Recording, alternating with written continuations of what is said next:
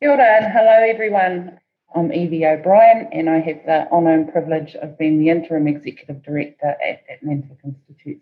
On behalf of Rhodes Trust, Atlantic Institute, our fellowship or fellowship partner organisations, the Obama Fellows, the Schmidt Science Fellows, it's my huge honour and privilege to welcome you all to the second webinar and conversation in a series focused on reimagining a new world post-COVID-19. Thank you for honouring this ecosystem of leaders with your presence and participation today. Our series intentionally uses the word new with K in brackets to acknowledge that each and every one of us brings resilience, solutions from known experiences of our own or of our ancestors. The world has been here before, and one of the roles of leaders is to remember.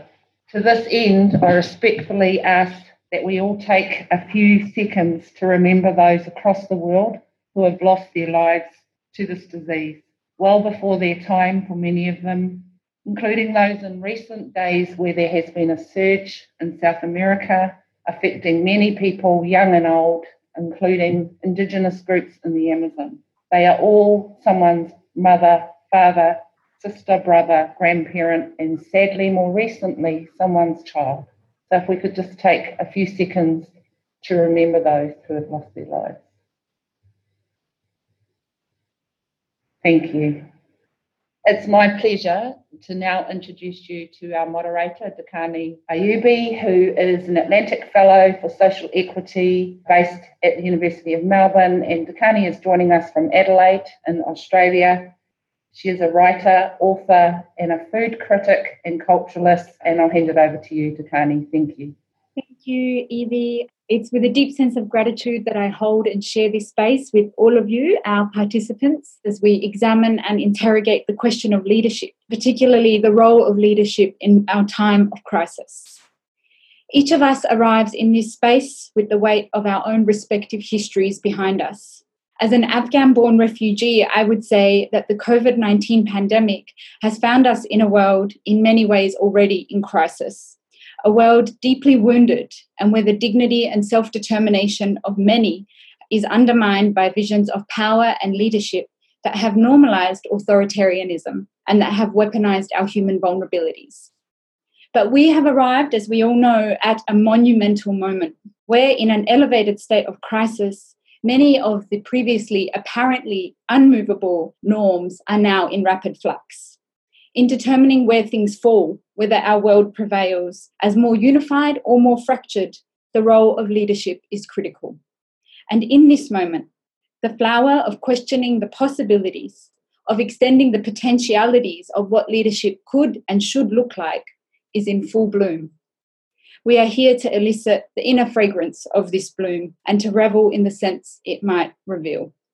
In a webinar series that is imploring us, as Evie has outlined, to remember all of ourselves that has long been carved out, to retrace this, and along with it the knowledge that is already deeply held within us, we are being invited to imagine, so that we may action into being a world that reflects our inner multitudes, where all dividing horizons are shattered. So I'd like to begin our panel discussion where our speakers have been asked to answer the question, what has COVID-19 taught us about leadership and solidarity in a time of crisis? First, I'd like to warmly welcome Tonye Cole. Tonye Cole is an alumnus of the University of Lagos and Harvard Business School and is currently part of the Transformational Leadership Fellowship Program at the Blavatnik School of Government in Oxford. He is the co-founder and former executive director of Sahara Group, an energy conglomerate with operations spanning the entire energy chain in Nigeria and neighbouring West African countries through to East Africa and beyond. Amongst his many accolades and areas of contribution, Tonye has helped to generate a number of initiatives aimed at empowering youth through Africa to rise as the emerging leaders that will generate change. Please, Tonye, over to you. Thank you very much. Well, good day, ladies and gentlemen from all over the world. A very special thank you to the Atlantic Fellows and the Institute for putting this together, especially Evie, Tanya. Thank you for following up. Thank you for making this happen. And most especially, thank you for inviting me to give a keynote today. So I've been given all of 5 minutes, a very, very long time to talk about the entire change of leadership in the world. But bearing the unfortunate high number of deaths that have occurred during the pandemic, I'll be able to say that the world really, really needed a truly global shutdown to expose the real nature of leadership that exists in the world today. You see, for the first time in modern history, I think we can look at the entire world in a test tube and analyze just how far the human beings in power behave under stress, and to see whether or not anything bigger can come out of this. Have they been prepared for it? Did they say it? Will they know it? Now we get to see who did well and who did not. We saw the best and the worst of human behavior, and we continue to see that in this crisis. It's left many world leaders who would usually have so much to say, who would have an answer for everything under the sun, suddenly looking very rattled and incomprehensible and making statements that we don't understand, where a simple, I don't have the answer would have sufficed.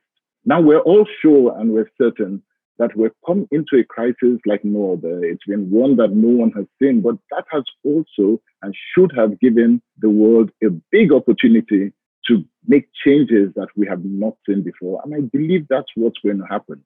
You see, the true meaning of collaboration and service for the global good suddenly came into sharp focus for me, because nations that had talked for a long time about the power of globalization, about the need to spread development across the world, suddenly became very insular. All of a sudden, we saw a self-preservation instinct of man kicking in. And it's the sort that when it did kick in, nations began to deny exporting life-saving medical equipment to other nations until they themselves were covered. We saw nations become selfish. We saw leaders become insular. We saw places where the need for collaboration at a global level disappeared, and everybody seemed to just think about me first. Now, that might have been excusable in another world, but probably not in the context of where we stand today.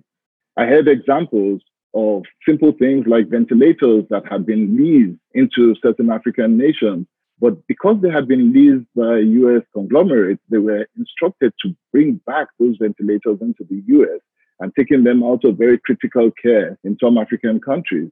Now, that is not excusable.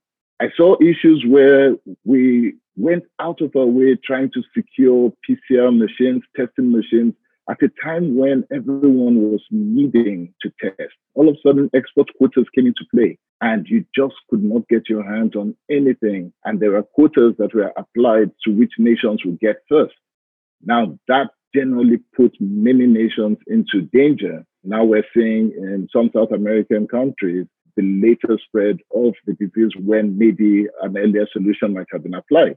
I got examples of where certain foreign embassies here in Nigeria, for example, were told not to process or assist anyone looking for medical supplies from certain countries until the pandemic had eased in their home countries.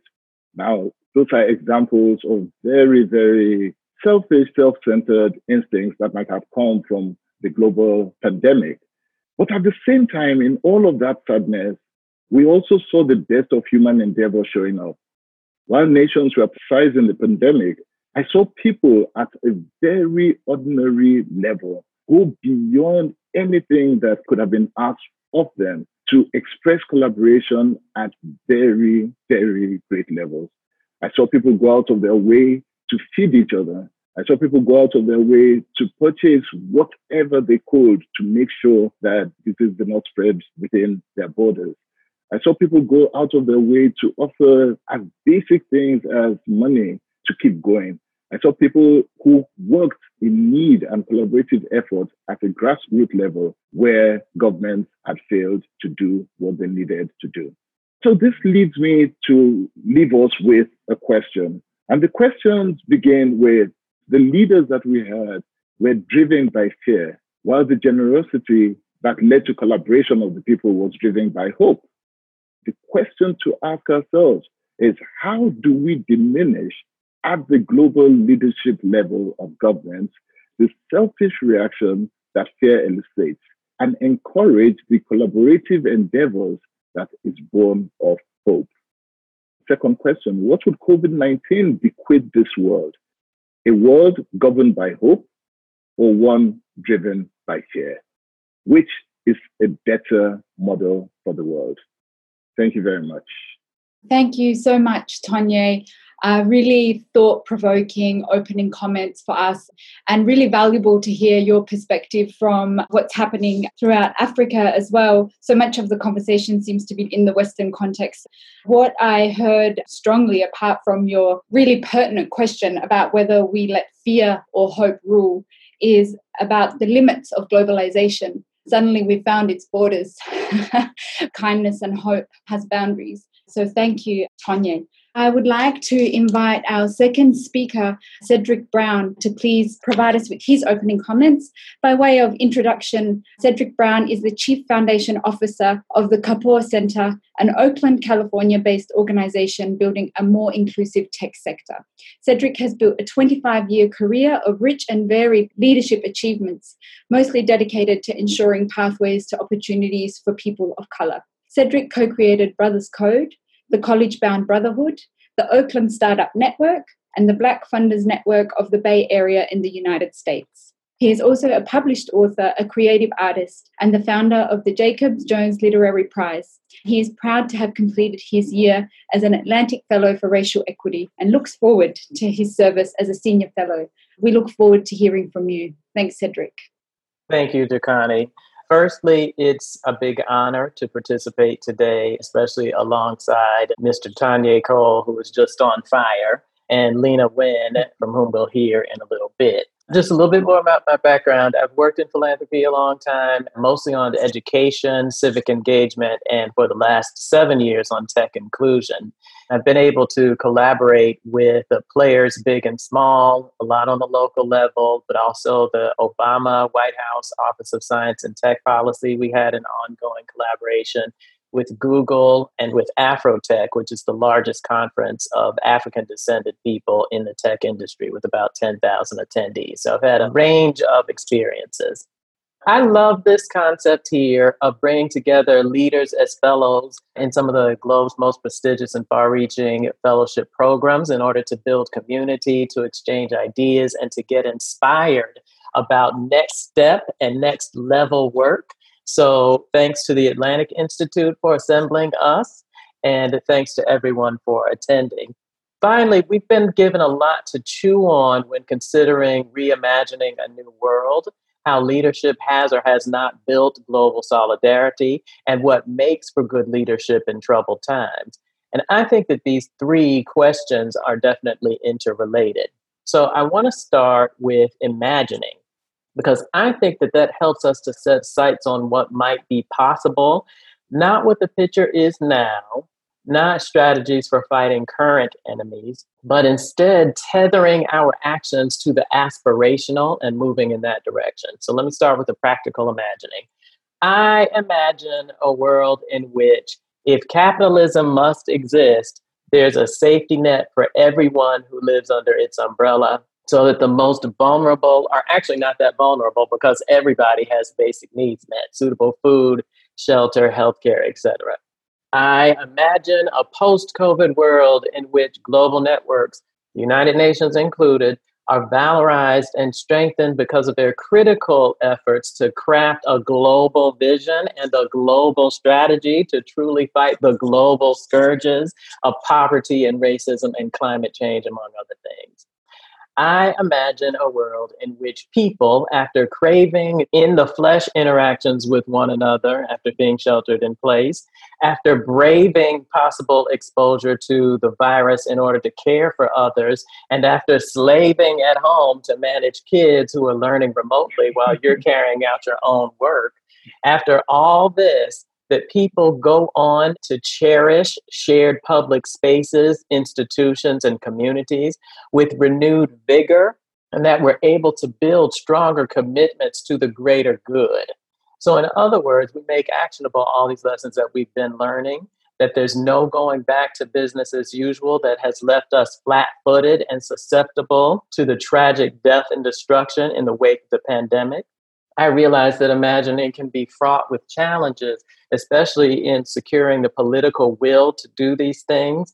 But what is great leadership but taking what was unthinkable before, a reimagining, and bringing it to life, perhaps over years and struggles and tears and sometimes, unfortunately, bloodshed, but ultimately ushering in a new era. And I'm sure that all of us on this call can cite examples of what great leadership has looked like to us.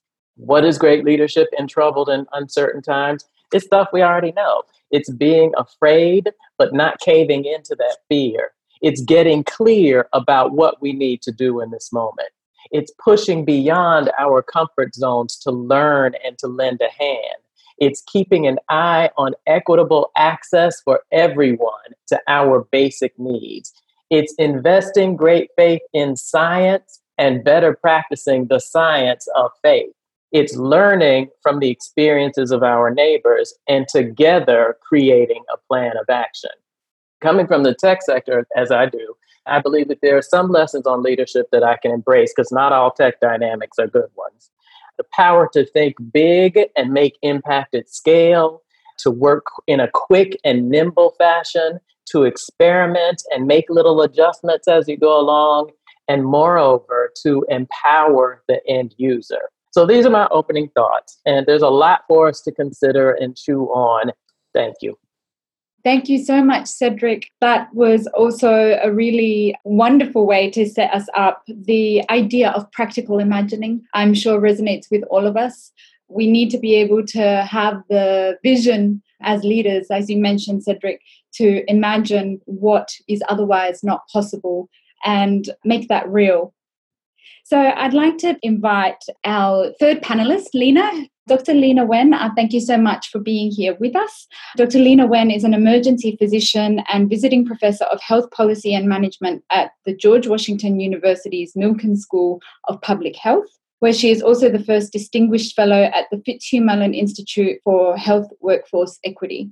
And I'd like to just take this moment to acknowledge the recent passing of Dr. Fitzhugh-Mullen, who was also the executive director of the Atlantic Fellows for Health Equity Global out of George Washington University, to honour his enormous contributions to his field in his pursuit of health equity, a legacy that undoubtedly continues to grow in the work of those who were mentored and inspired by him. Dr. Wen is a frequent guest commentator on the COVID-19 crisis for CNN, MSNBC and BBC. She is an expert in emergency preparedness and previously served as Baltimore's health commissioner. Dr. Wen, please, I invite you to make your opening remarks. Thank you very much, and thanks for the opportunity to be here. One of the parts of the bio that I want to add is also my close ties with both the Rhodes Trust and the Atlantic Fellows. I was a Rhodes Scholar and also now have the opportunity to work with the Fellows Program at George Washington University. So I was reflecting on the theme about what has COVID-19 taught us about leadership and solidarity in this time of crisis. In particular, because yesterday I had the honor of keynoting a conference for emergency physicians. I said at this keynote that I have never been prouder to be an emergency physician. I've never been prouder to be a public health provider. And these two fields, in fact, are intersecting at this time. And so I wanted to give you my thoughts, 3 lessons, if you will, at this intersection of emergency medicine and public health as we go through these times. The first thought is that what we do in these fields is that we act now. We don't wait while we constantly reevaluate and improve. In emergency medicine, waiting is not an option. A patient comes to us in extremis, and yes, we may want more information.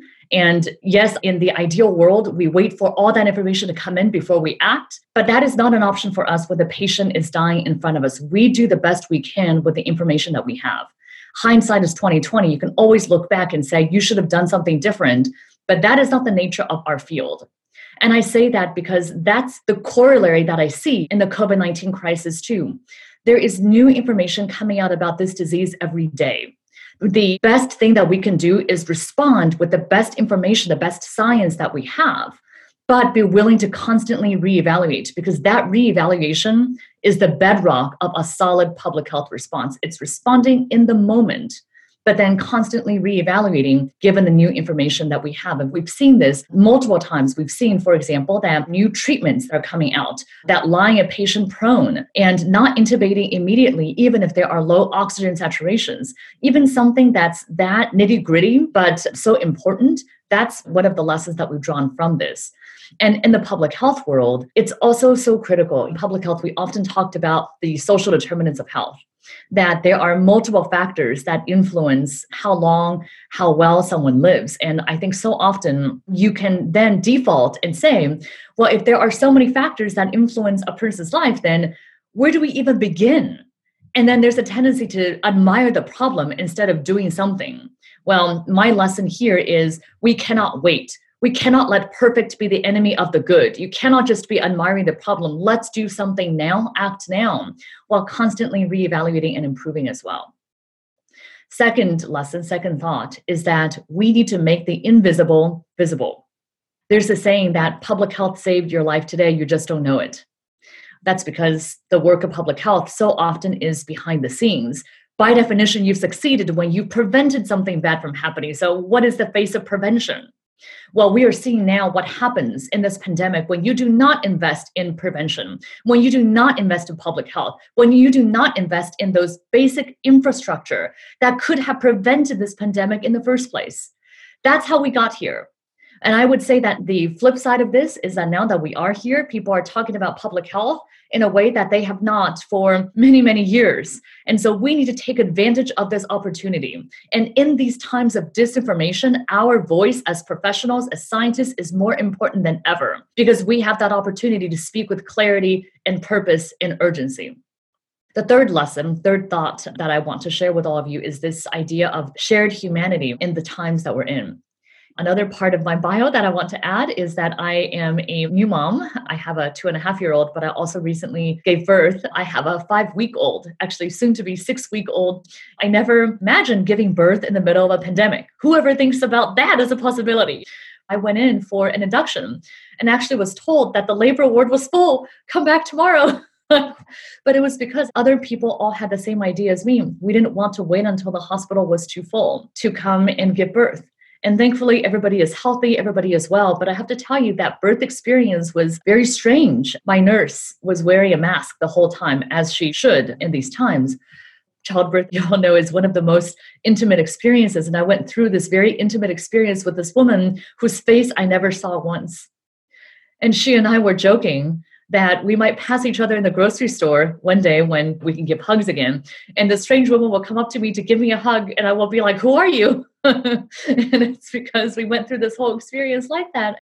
At some point when I was in labor and delivering, I grabbed her hand. And then my first thought was, oh my goodness, what if she has COVID and doesn't know it? And then my next thought was, what if I have COVID and I'm an asymptomatic carrier and I could be giving this disease to her? Who thinks about this in the middle of giving birth? This is the kind of worry that we never could have imagined. And I say all of this because our humanity is being challenged in a very different way than it ever has been. The sense of connection and connectedness, we are feeling in a way that we really should, but I think we're paying attention to it in a way that we might not have been attentive to before. Yesterday, when I was speaking to these emergency physicians, and I'll leave you with this, one of the things that really broke my heart about what it was like to deliver care during these times, that one after the other person was telling me the most heartbreaking thing they have to do is to hold up a phone and dial a loved one for them to say goodbye. Because visitors are not allowed, as you know, to be with somebody at the end of life for fear of spreading this illness. We just passed Mother's Day. My mother passed away about 10 years ago from metastatic cancer. And I just cannot imagine what it would have been like to not have those final moments with her.